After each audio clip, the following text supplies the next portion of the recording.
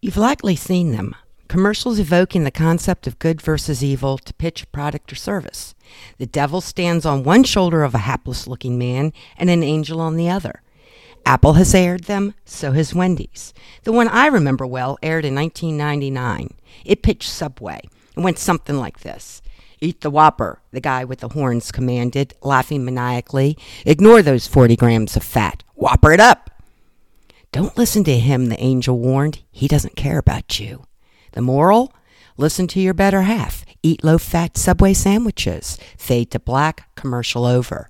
It's a great meme because it's universally understood. Whether you call it intuition, a gut feeling, the still small voice, God, or the Holy Spirit, I'd wager most people have experienced the sensation of battling voices. One comes from a place of goodness, concern, and protection, the angel, and the other, well, he sports horns and a pitchfork. He plays on our doubts and fears, our human longings. He wants us to stumble and screw up. I've experienced the battling voices. Why, for example, did I click the bold blinking button that warned of computer malware? The still small voice urged me to ignore the message, but the other screeched louder. He reminded me of lost data, idle work time, blown deadlines. I had to act now. Guess who I listened to? The guy with the horns and pitchfork, and my problems had just begun. Another instance happened shortly after I decided to start my freelance writing business. I debated the pros and cons for months. Decision made, I quit my job, hung my shingle, and then went out to find clients, enveloped in an all-consuming peace. I had chosen wisely. Why then did I get ensnared by the big talker who gladly took my work but then refused to pay?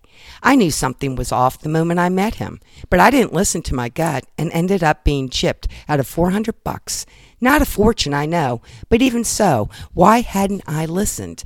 I know I needed the client and tossed caution to the wind. How about you? Whose voice do you listen to? Because sometimes failing to listen to your better angel can result in pain far more damaging than the loss of a few $100. Let me tell you about another woman named Lori.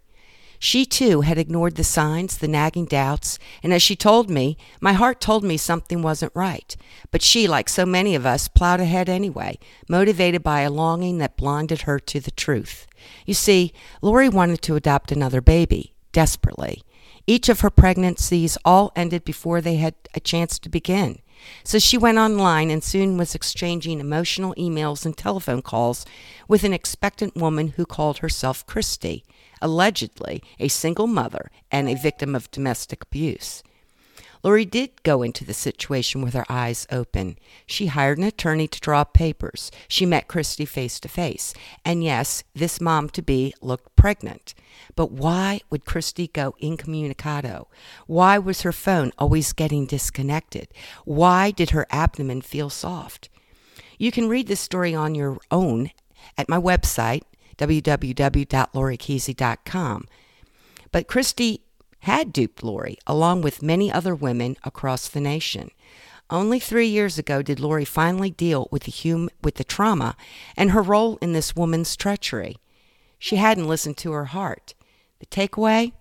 If your gut tells you something isn't right, or if a small voice tells you to revisit an issue regardless of how large or inconsequential the situation may be, listen to it.